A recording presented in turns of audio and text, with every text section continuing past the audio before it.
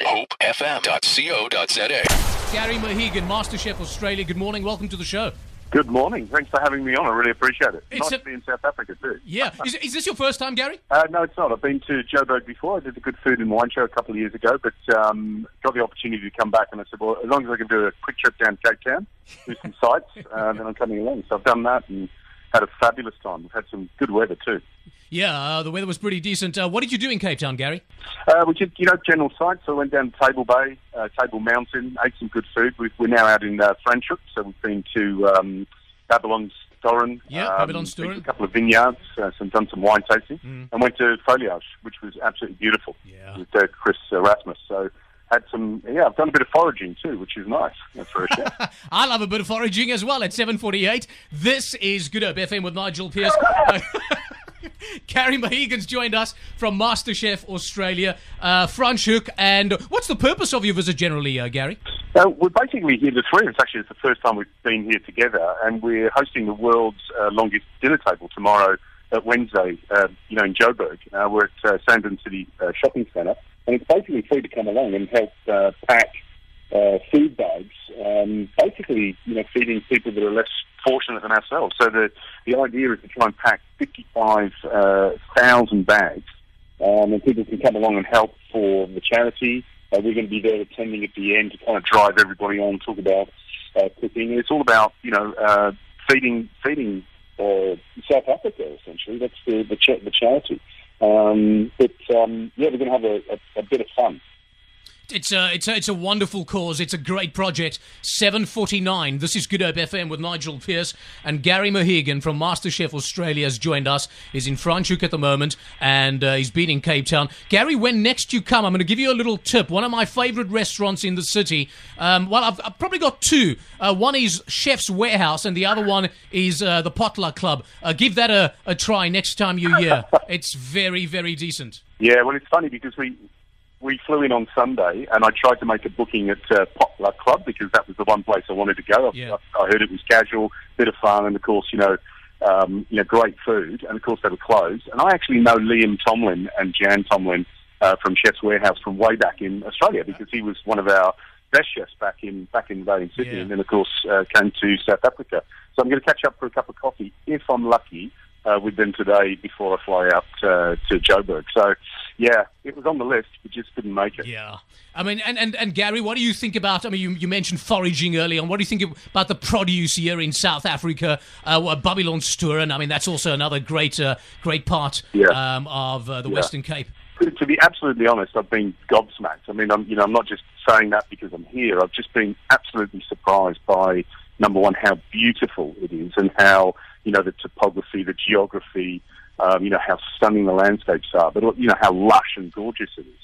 And I think the food is an absolute reflection of that. So, for example, when we were at Babylon's Storen, the produce in the gardens and what they're growing, what they're rearing, the wine, the olive oil in the whole region, for example, the fruit, all this beautiful espaliered fruit. I mean, for a chef, that's an absolute dream. And I think, going to Foliage last night, for example, it's just a beautiful reflection of what's being grown and what's here and being put on a plate, with some absolutely stunning creativity. So, yeah, I think sometimes in Australia we tend to think, we're a little bit, we're good, and then you come somewhere like here and go, yeah, we're good, but you're good too. That we are. We're doing some fantastic food. That we are. And I often use this phrase, Gary. We've got some wonderful pockets of excellence here in South Africa. Our produce, our food, our wine. What wines did you enjoy since you've been here, Gary? What's caught your palate? Oh, gee, don't put me on the spot. The one thing that my dad was crazy about, my dad wanted to come to South Africa. He goes, make sure you have pinotage. It was in his head, right? But we were at Anthony Rupert Wines yesterday. We tasted the whole gamut of Italian varietals to, beautiful Syrah, but also some gorgeous blends. And I think, what I didn't realise, I suppose, like much of the world, that people are enjoying wine in a very different way, want lighter styles, delicious wines. I'm a big Chardonnay drinker, so... some good Chardonnay, like you would if is my kind of medicine. So yeah, I've tasted some great wines. I really have. Gary, what's your favourite cuisine? I know you spent some time in Asia.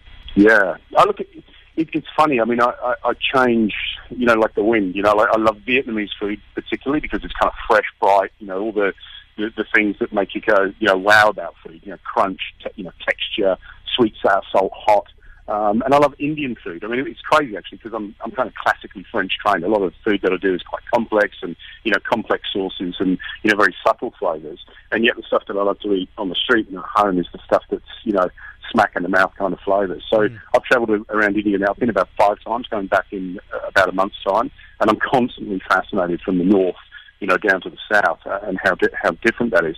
And of course, what I found interesting when we came to Cape Town is, and I suppose Joburg too, is that there's a very heavy, kind of Indian interest, Indian influence, Malay interest, and Malay influence.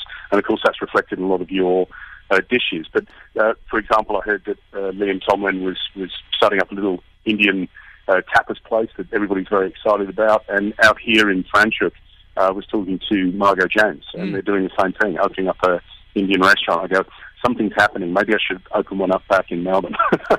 Catch the trend while it's hot. Yeah, Gary. There's a cafe in Weinberg in Broad Road. When next you come, ask your PR team and your management team just to mail me. I'll give you the name of this place in Weinberg that makes the most divine curry on the planet. It's very, very good. The planet. Yeah, it's very good.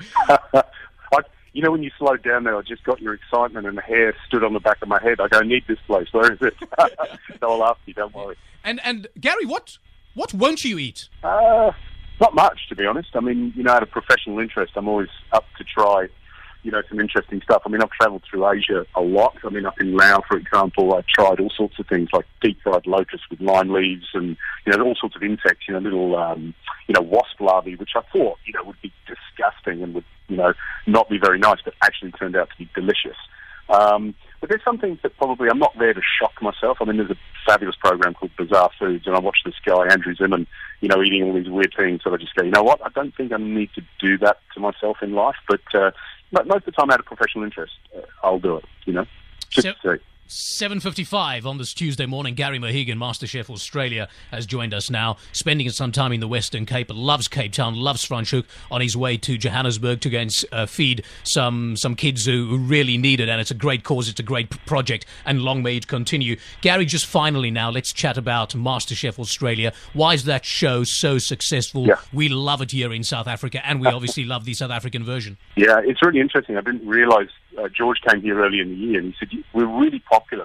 People love MasterChef Australia. And I think the same thing applies here as it does in Australia. It's a very positive show. It's a show that the whole family can sit down in front of and, in front of the TV and watch and kind of laugh and, watch people kind of struggling and really kind of fulfilling a dream.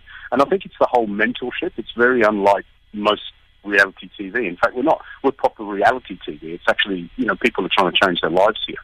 And we're very, we look after them, we mentor them, and these people genuinely go on to do amazing things in the industry. I think about 80% of our contestants end up in food, the food business, opening restaurants, working in brilliant restaurants around the world.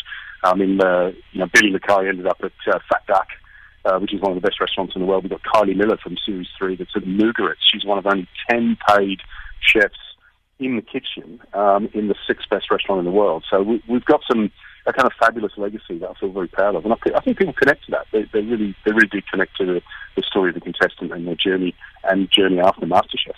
Gary, I must just tell you, I did like Billy, but I'll leave it right there. I have no idea what you're talking about.